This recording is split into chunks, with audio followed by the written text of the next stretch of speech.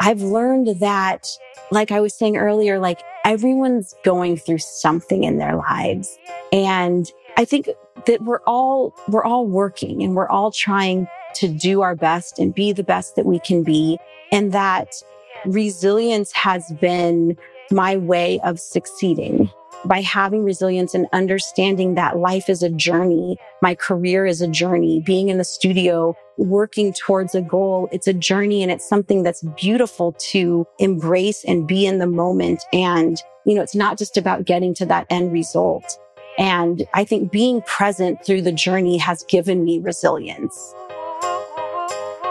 Hello, everyone. I'm Celeste Headlee. Welcome to Women Amplified from the Conferences for Women.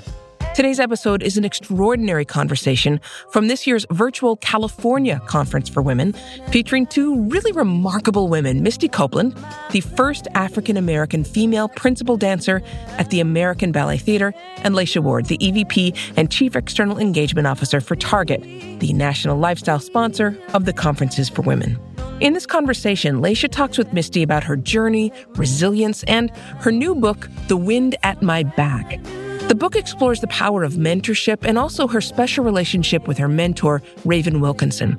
This is such a great way to kick off Women's History Month, so I'm excited because I get to sit back and listen along with all of you. Let's get started.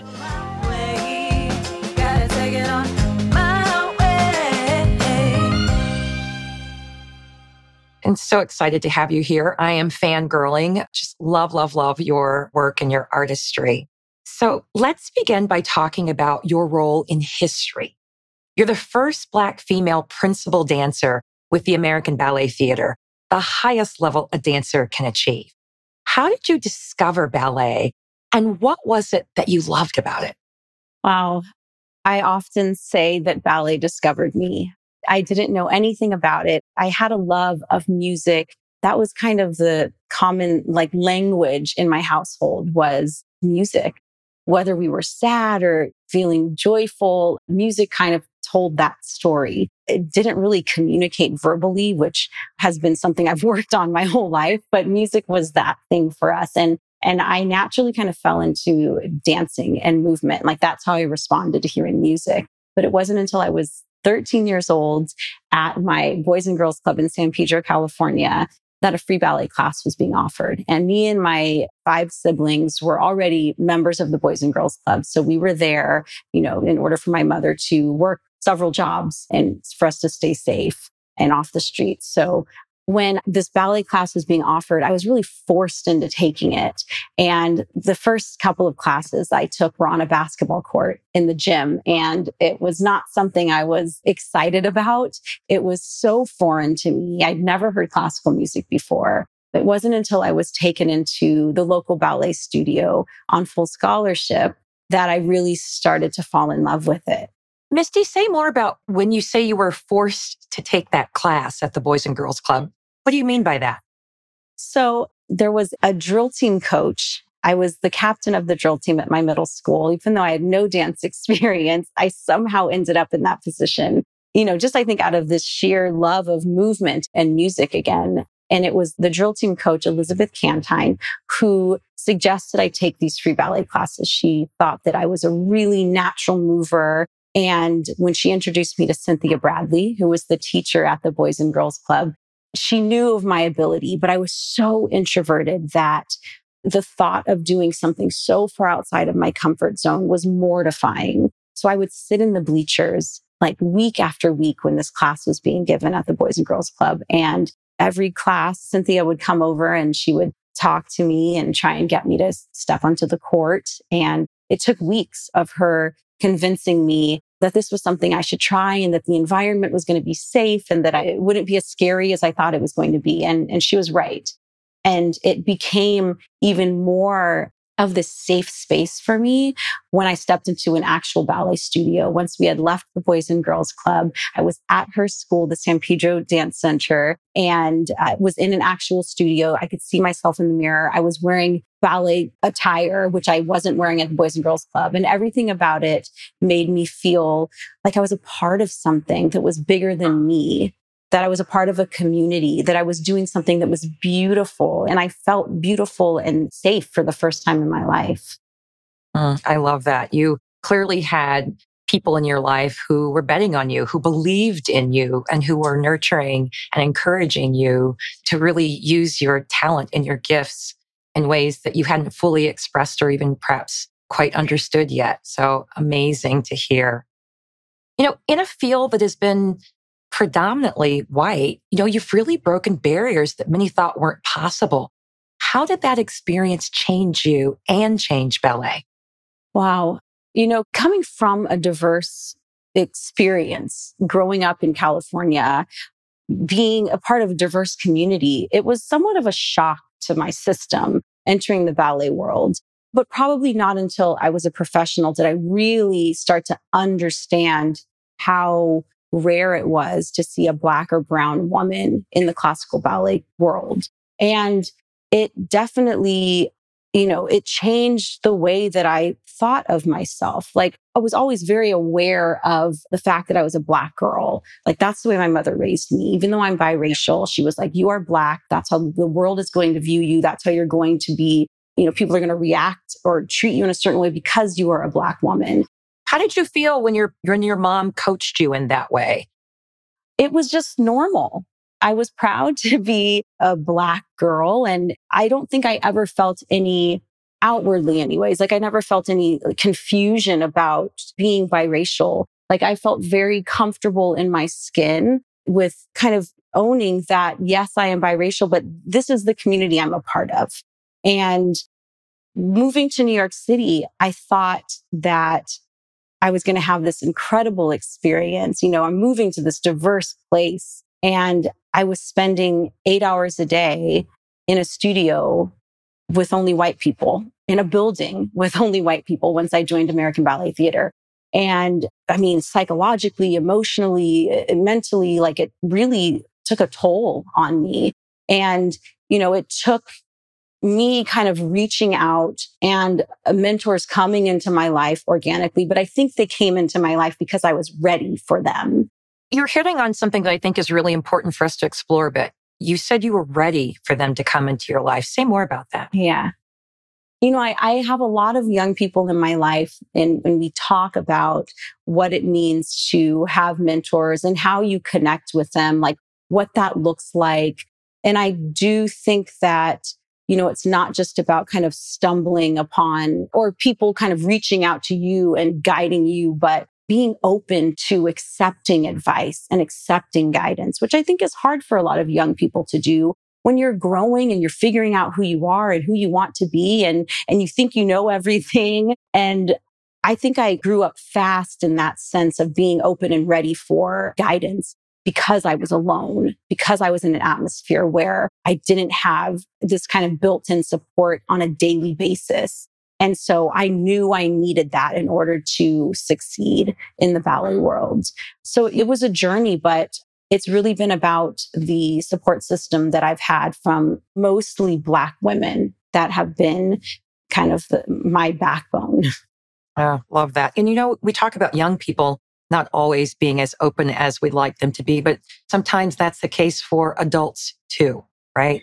This willingness to be open. So thank you for your openness and your willingness to share so transparently what your experience has been like and how that might serve as an inspiration for others. Historically, ballet has been inaccessible to many and viewed as a privileged pursuit of sorts. Your upbringing, however, was not one of financial privilege. And in fact, at one point, you said that your mom told you that you had to quit because you were not able to get to lessons. It was just too hard. So can you tell us a bit more about that? Yeah, it was a very different experience than my peers that I was surrounded by when I started out with my ballet training. At the time, my mother had just divorced her fourth husband. We were so used to instability, me and my siblings, and no consistency. We were constantly moving in different schools, and we had settled in a motel. And me and my 5 siblings were all in one room, sleeping on the floor. And at that point, ballet, it was an extracurricular activity in my mother's eyes. And she had 6 children that she needed to keep in school, food on the table, roof over our head. And she was struggling financially and in every way. And so the first thing that she needed to do was make sure that I was safe. And I was going back and forth on a public bus to get to and from ballet or finding rides to get there. And so it was like a no-brainer for her, like ballet needs to end and you need to be at home and safe. And it was, at a point where I think me and my teacher, Cindy, had realized that this really could be a career path for me. And my family didn't grow up in the ballet world, so no one really understood what that really meant. So when my mom said I needed to quit, it was a big secret for me that I didn't share a lot of our personal experiences at home. I didn't have a lot of close friends because I was so ashamed of the constant moving and not having a lot of money. And so my teacher, Cindy, didn't even know where I was living. And it was on the ride home that I gave her the address. And she didn't realize we were living in a motel until she turned into the parking garage and saw where we were living. And it was mortifying for me. And I remember just running out of the car and into the room and kind of sitting in a corner and kind of reverting back to the person I was before I found ballet, before ballet found me. This introverted, kind of zoned out little girl. And a couple of minutes later, Cindy came back and she knocked on the door and invited me to come live with her and her family. So powerful. Yeah, I packed up my book bag that day. And on the spot, that day you packed up. Literally within minutes, I was in her car and on my way to her house. And I ended up living with her for 3 years. So tell us about that conversation with your mom and your siblings. What was that like? I mean, as I was saying earlier, there wasn't a lot of communication in my household verbally. So I don't remember there really even being a conversation. The conversation was between Cindy and my mother. And I didn't hear the conversation. They were kind of whispering in the doorway. And my mother just turned to me and said, Cindy has invited you to live with her. And I was like, yes, I want to go. I had an idea of what could be possible and that I could break the cycle of what I was experiencing and also do something that brought me beauty and serenity and comfort and consistency and, all the amazing things that art brings to children and to people. To be able to walk away from that was a nightmare. And so I was going to do anything I could to stay a part of it.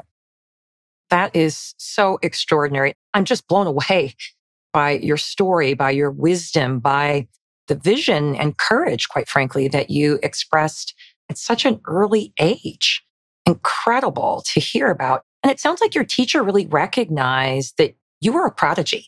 And for some people, that kind of label could come with great expectations that could be really hard to live up to. So how did you deal with that pressure? And did it get easier with age? I never really, I don't want to say accepted, but the word prodigy meant nothing to me. But you were a prodigy, though. Let's be clear. No question. I knew that I was learning at a really rapid speed and that I had a lot of catching up to do, but I never focused on that. I never got caught up in what that label meant. I knew that I was in love with this thing I was doing and that every day I was so eager and hungry to be in the studio. I mean, this was the experience that I wish I would have had in school. And that's why I think it's so important to have the arts, because not every child learns in the same way. And I didn't learn in a way that worked for me, like sitting behind a desk and reading from a book. You're an experiential learner, experiential for sure. Exactly. Right. And so when I started dancing, I couldn't wait to learn every day. And that made me, soak it all in even more because I was excited to be there and hungry. It wasn't until I moved to New York City and kind of had this reputation, I guess. My name had kind of traveled beyond San Pedro, California, where I grew up, from the competitions that I had won at a young age, the big controversy that happened when my teacher had suggested I emancipate myself in order to have full control over my career. There was a lot that happened where it was like national news. And people knew me as this prodigy. I had only trained for 4 years before I joined American Ballet Theater and moved to New York City. So it wasn't until then that I realized the weight of that word. But again, I just focused on what I needed to do. It wasn't about writing on this idea of me being a prodigy or what I had done in the past. It was like, I had goals set at American Ballet Theater as soon as I arrived there. And it was like, I knew in my mind that I was starting from scratch. I was surrounded by people that I idolized, people that I'd been watching my entire career on VHS tapes. There was no YouTube back then.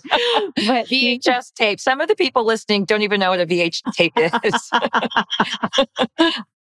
But I was studying these people and surrounded by greatness. So I knew I had to rise to the occasion. So that prodigy label, I feel like never weighed me down. And I think I escaped it. I love that though. You were focused on doing something that you loved and honing in on your craft and just continuing to get better. And clearly that formula was a formula for success. Really appreciate you sharing that perspective. You know, in the ballet world, there is an expectation of perfection, I think. And perfectionism is a challenging issue for many women. And so, do you consider yourself a perfectionist? And if so, what does that look like for you? I've always thought of myself as a perfectionist. I mean, even before ballet, but I feel like looking at what that word means now, I feel such a sense of negativity attached to it. And I think a lot of this like perfection that I felt, especially as a young person, was really based around fear and judgment, like what people were going to think of me, which made me feel that I had to be perfect, whatever that means. I mean, there's so many different ideas of what that means and for different people. But yes, there is this negativity and perfectionism like around classical ballet. And I want to get rid of that. I feel like at this point in my career, you know, at 40 years old, I've been a professional at ABT for over 20 years. And it's really about me being my best self every day. And that every day is a new opportunity to strive for something different. And I think that's the beauty of like the classical ballet technique and using your body as an instrument is that it's ever changing. You can prepare it the best way you can by training, by resting, by getting body work done. But in the end, like these small nuanced changes that happen from day to day, you can't really control. And so you have to be really present and really grounded in yourself and in your body and be forgiving of what may go on. So that's a long way around answer of saying that I don't believe in being like a perfectionist. I love that thoughtful response. And I love this focus on just being the best version of yourself every day and waking up every day just trying to do and be your best. It's phenomenal. You know, there are unique pressures that come with being a woman. So what advice do you have for the women listening today who are struggling with some of these pressures? What I always go back to is the importance of having a support system in your life. You know, whether that's family or friends or work colleagues. I think that it's so vital as women in this society that we have one another, especially to lean on. That we try not to set these expectations that aren't realistic or manageable, that you try not to compare yourself to other people. I know that sounds like so basic and like what we say to 5-year-olds, but I think it's something we have to continue to say to ourselves, even as adults, as grown, you know, professional women, that it's so powerful to be an individual and to be uniquely yourself.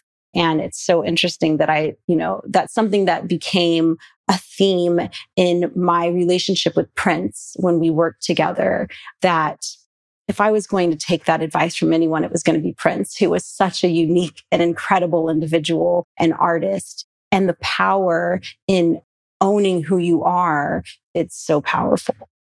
Oh, I love that. I'm a huge Prince fan, by the way. And he certainly was a unique artist with many, many gifts and talents. And so it's really fun to hear about your personal relationship and the wisdom that you gain from him as well.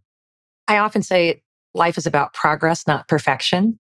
And certainly you've spoken about that and the importance of women supporting women And this conference really is all about that. So, thank you for sort of connecting to the theme of this conference. Shifting a bit, receiving negative feedback is never easy. And it's natural for it to feel really personal at times. And so I'd be curious to hear from you how you've navigated challenging feedback throughout your career. Yeah, I definitely connect with this question. I think that throughout the course of my career, it's been about being comfortable in my skin and knowing who I am and knowing the person I want to be, the artist that I want to be, and being able to sift through when there's negativity attached to the feedback you're getting or criticism. As dancers, it's built into what we do. Throughout an entire hour and a half class that we take every morning, you're constantly getting feedback and criticism. It's understanding what works for you. Again, if it's coming from the right place, there are people that you trust that it's coming from. Again, it's sifting through where that's coming from. So for me, if it's coming from people in blogs who have whatever it is to say about me or my performances, it's like you kind of take it with a grain of salt. Right. That's just noise, right? And you can sort of put that beside. Exactly. And, whether it's my coaches that I trust, of course, I'm going to accept and take that feedback and criticism and work on myself. And that's how you become your best self every day. And there's something so beautiful about having people around you who are going to be open and honest and help you to be your best self.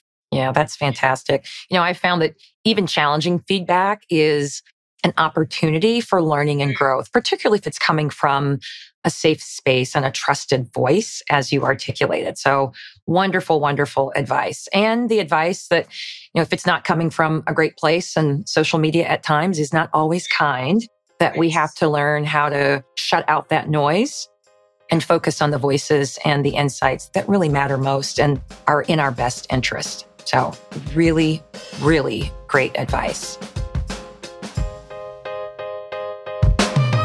You're listening to a conversation with the award-winning ballerina and best-selling author, Misty Copeland, and also Laysha Ward, EVP and Chief External Engagement Officer for Target, the national lifestyle sponsor of the Conferences for Women.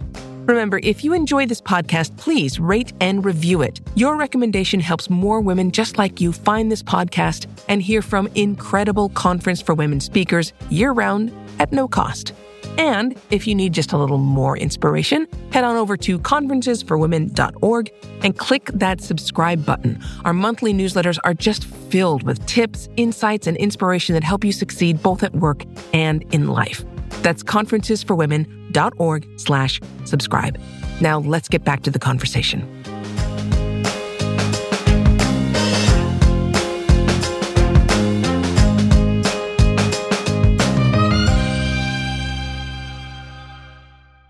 After 4 years of intensive training with your first teacher, you were a professional dancer performing at Lincoln Center.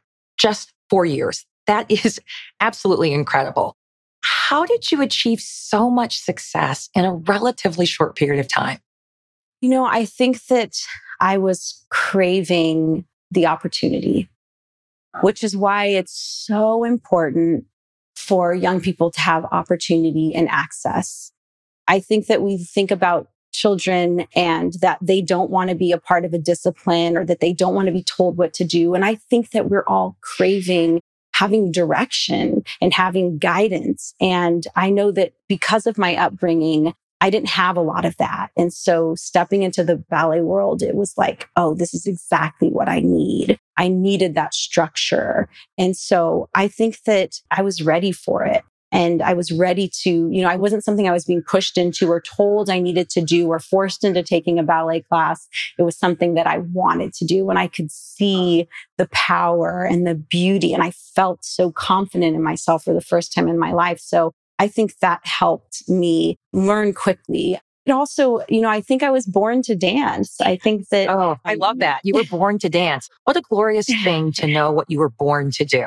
Yeah, I think that, like stepping onto the stage for the first time and recognizing the safety, which is so kind of counterintuitive, maybe people would think, or contradictory, that you step onto a stage and you're so naked and exposed. and vulnerable. And I felt the exact opposite.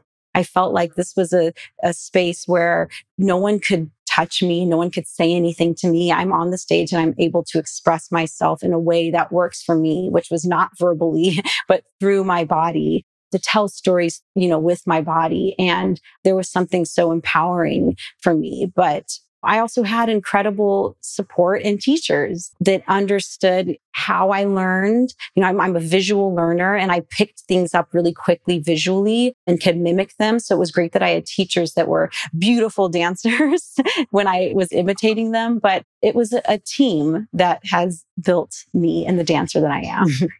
Oh, so empowering. I'm really struck by, again, when you said that you knew what you were born to do. And thematically, the other point that you made, not only did you know what you were born to do, but you had opportunity and access. Really important takeaways for us as we think about things that we might need, but also what we might be called to help provide to others, including the young people in our lives. Really important.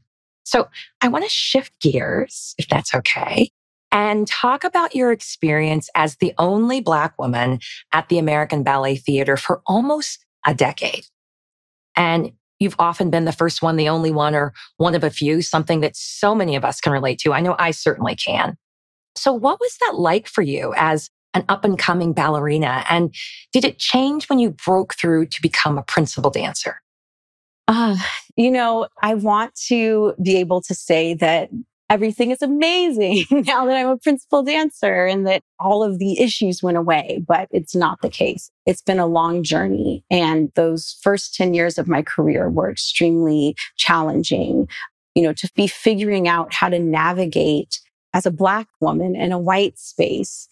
It's really difficult. At the same time, I'm coming into my own. I was 17 years old when I moved to New York City, and I'm growing up and becoming a woman in front of thousands of people every night on the stage and dealing with being alone. And it's made me stronger.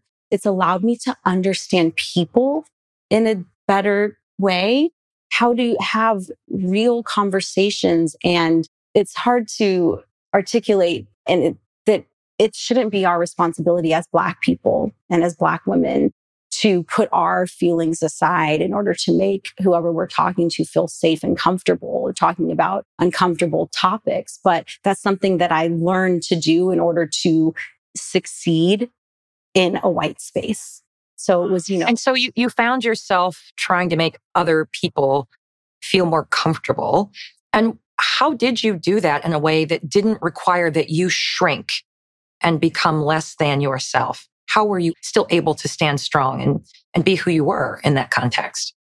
I think that it goes back to what I was saying earlier and what my mother instilled in me. I stepped into this space having a comfortable and strong understanding of who I was as a Black woman. So that when I came to the space, it wasn't like I was confused and I was trying to shrink or not be Black in this space, but it was more about having a confidence in who I was and in my skin and being vulnerable in expressing my experiences. So the stereotype of Black women of being maybe over emotional is women have that stereotype, or Black women just being too aggressive. So all of these things are going through my mind at 19 years old when I'm having conversations with my artistic director, which is already terrifying, to have a conversation with your boss. But I was just aware.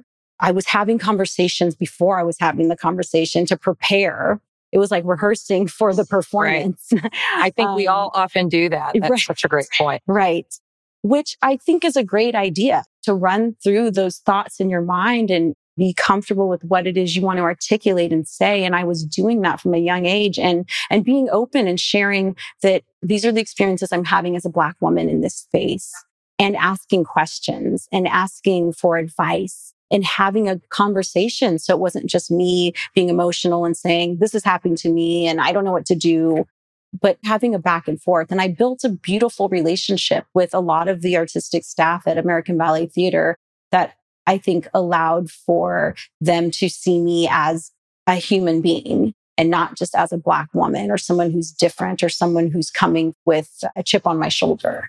Yeah, I love that. I often say, see me as I am, not as you want me to be. And I think that's certainly something that you've expressed, often difficult for people. And I think it's important for us to get comfortable having uncomfortable conversations. And certainly it sounds like you had to do that at a very early age. And it's a journey, quite frankly, that many of us are still on, but it's an important one if we want to unlock trusted relationships that ultimately are mutually beneficial.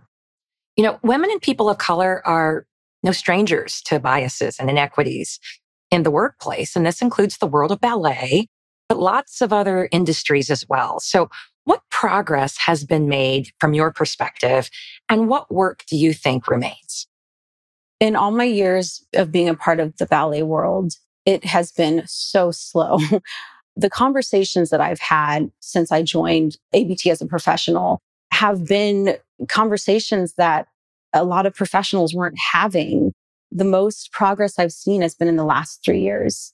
Within the pandemic, with the rise of Black Lives Matter and this racial reckoning, it's, I think, surprising to a lot of people who maybe don't know the ballet world so well, but they took notice and note and started to make real change. I think it was a combination of not having theaters available to us and not being able to share our art with the world and kind of go through all of the things that everyone in the world was going through within the pandemic, and not having our art to process that, I think, played a role in it.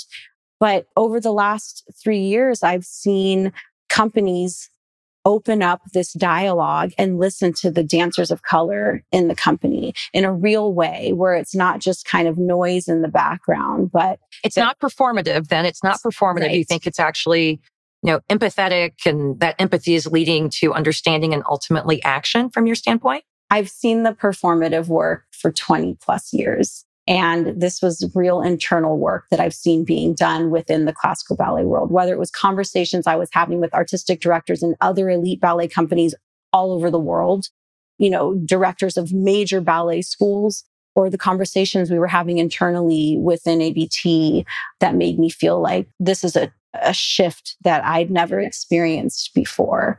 We still, of course, have so much work to do.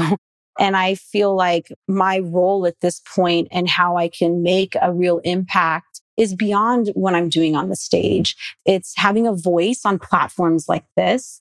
It's being able to express the importance of diversity from every angle of the ballet structure, that I think that we've often looked at, as we do in Hollywood and television, film, whatever it is, that we think like, oh, we see diversity on the screen or on the stage and that's enough. But it's about diversity in boardrooms. It's about diversity behind the scenes in the education departments and on the artistic staff. It's at every level to really make real progress and change.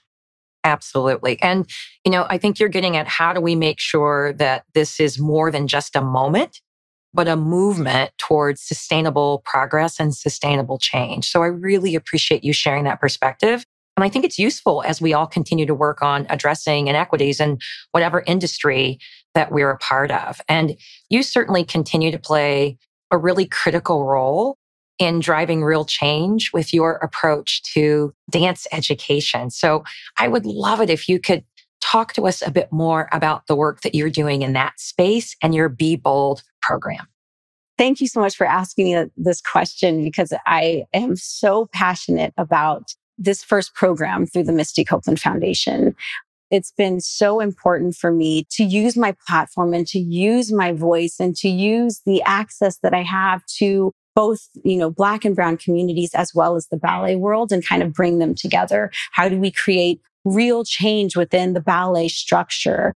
How do we bring access and opportunity to communities that feel that they can't be a part of the ballet world, or that it's not for them, or that it doesn't embrace their culture? So the Be Bold program is the first in the Misty Copeland Foundation, and it stands for Ballet Explorations. Ballet Offers Leadership Development. So it's a free ballet class in the after school hours. It's for boys and girls ages 8 to 10, but we're not turning anyone down. I'm like, if you show up and you want to take this free ballet class, we are taking you in. But we're starting out at community centers. And what better way to start out than at a Boys and Girls Club? So we have 5 Boys and Girls Club sites in the Bronx that this program is being offered at. And it just started a couple of weeks ago. So it's extremely exciting just to be able to build the curriculum from the ground up, the framework. So it's not your typical ballet class. I wanted this to be a ballet class that was, again, embracing different communities. So whether it's through the types of instruments that are being played in the classroom. So it's not just recorded music, which is often the case in a lot of small ballet schools.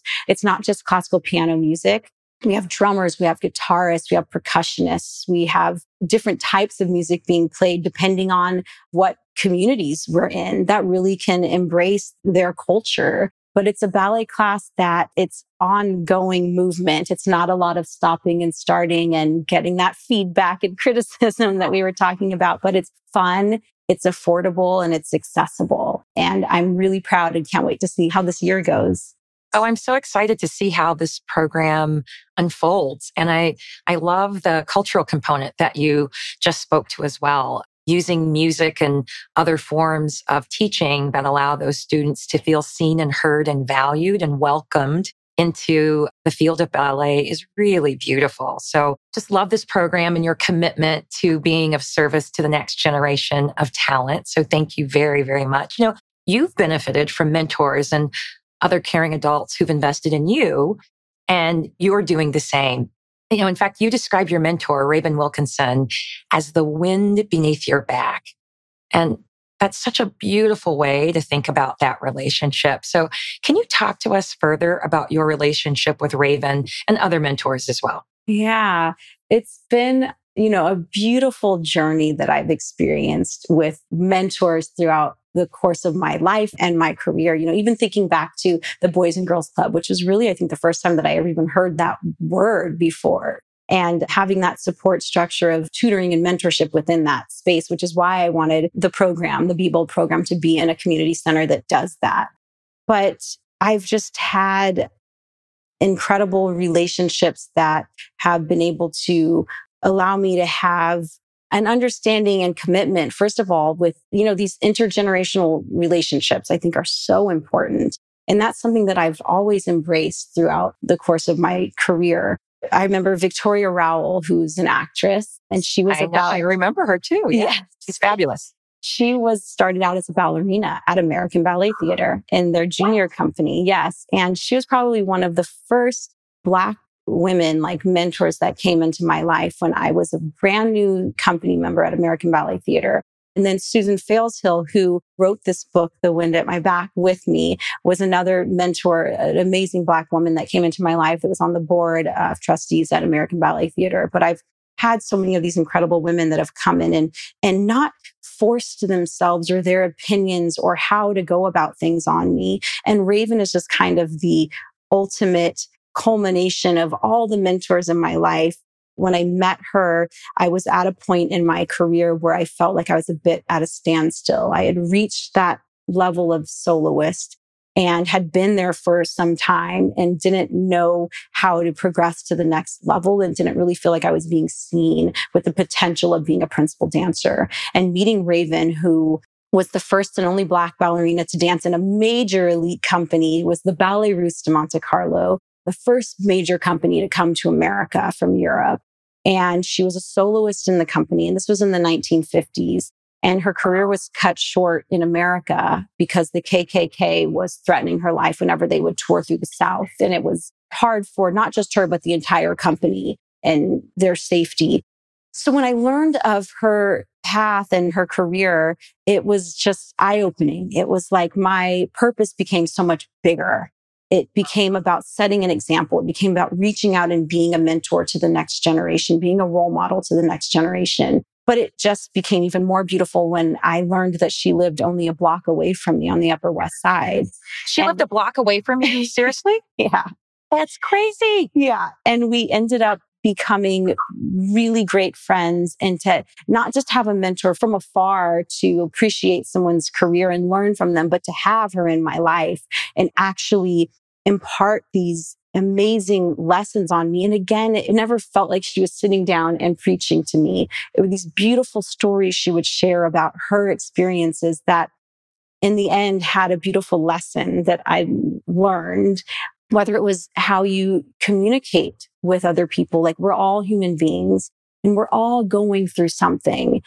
She never played the victim, even though what she experienced was a lot crazier than most of us have experienced. Just the beautiful ways in which she nurtured me and taught me was on another level of mentorship than I've ever experienced. Oh, it sounds so beautiful. And you're brilliant. So I have a feeling she learned a thing or two from you as well. Because, we all ultimately have something that we can learn and something that we can teach. So, yeah, resilience and grace are two topics that you explore in your new book. So let's start with grace. Now, most of us can't emulate your physical grace. I know I certainly can't, but grace isn't just a physical attribute. So can you talk to us about what grace means to you outside of the ballet studio? Raven is such a beautiful example of grace in a way that is outside of the stage and the studio, but it's a way that you carry yourself. I think it's a respect for yourself and for other people, having a grace in the way you communicate with people, the way you treat people, the way you treat yourself. That's the way I've always looked at grace. So it's never been something that's solely attached to ballet. I know that people think about ballet and they think of grace, but I think the women that have been in my life, as well as the ballet technique and the beautiful environments of, when you're in a studio or you're in a theater and you're performing a role, that have taught me a certain grace and a patience with myself and with other people. There's so much attached and so much within that word that has shaped who I am today. Oh, fantastic. On the physical side of grace, though, I do find myself trying to sit up a little taller in my seat and think about my posture because I'm talking to you. I'm still working on it, though. I'm trying to do better every day, like we talked about earlier. Okay, so let's turn to resilience, which I think is an essential life skill. What have you learned about resilience that's helped you? When I think about resilience, it goes back to my childhood. And I think watching my mother be so resilient in her journey, the way that she raised us through all of the ups and downs and the hardships, she never gave up. She was doing the best she could every day. And I think that has been instilled in me from a young age, what it is to have resilience. I've learned that, like I was saying earlier, everyone's going through something in their lives. And I think that we're all working and we're all trying to do our best and be the best that we can be. And that resilience has been my way of succeeding by having resilience and understanding that life is a journey. My career is a journey. Being in the studio, working towards a goal, it's a journey and it's something that's beautiful to embrace and be in the moment. And, it's not just about getting to that end result. And I think being present through the journey has given me resilience. Yeah. I don't know if that makes any sense. I love that. And it's a reminder, I think, to appreciate the journey, not just the destination, right? And I often talk about a life and leadership learning journey because ultimately I think that's the journey that we're all on. And you beautifully articulated that, I think. And the Conference for Women is all about women supporting women. And I think your perspective on grace and resilience is something that we can all use. What are some of the other ways that you think women can best help each other?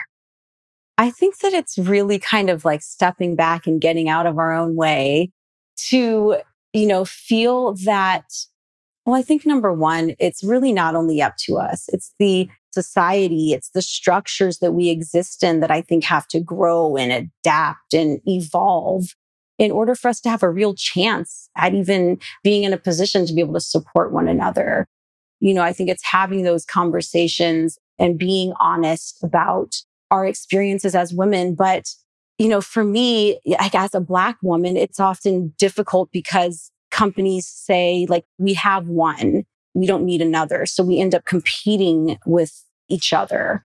And I think that it's important that we kind of come together in a sisterhood and try and break those barriers. I mean, I guess it's up to us because, we're still waiting for society to catch up and give us fair opportunity and not pin us against one another. And so, I think that it's not comparing yourself to the women that you're around, but learning from one another and supporting one another.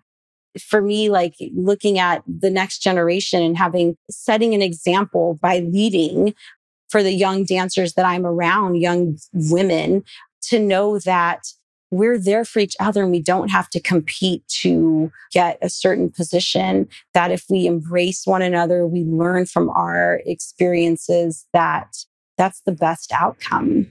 Oh, I love that. We need to lean on and lift up one another, send the elevator back down for each other, put more seats around the table. And if there aren't enough tables, we need to build our own damn tables. Yes. And so it's certainly up to us and our allies to change the systems, the structures, and the policies that sometimes weren't created, quite frankly, for us to be as successful as we deserve to be. And as you said earlier, it's about opportunity and access, but it's also about action. So appreciate you calling us to make sure that we're claiming our power and then empowering others through our words and our actions. Really, really love that.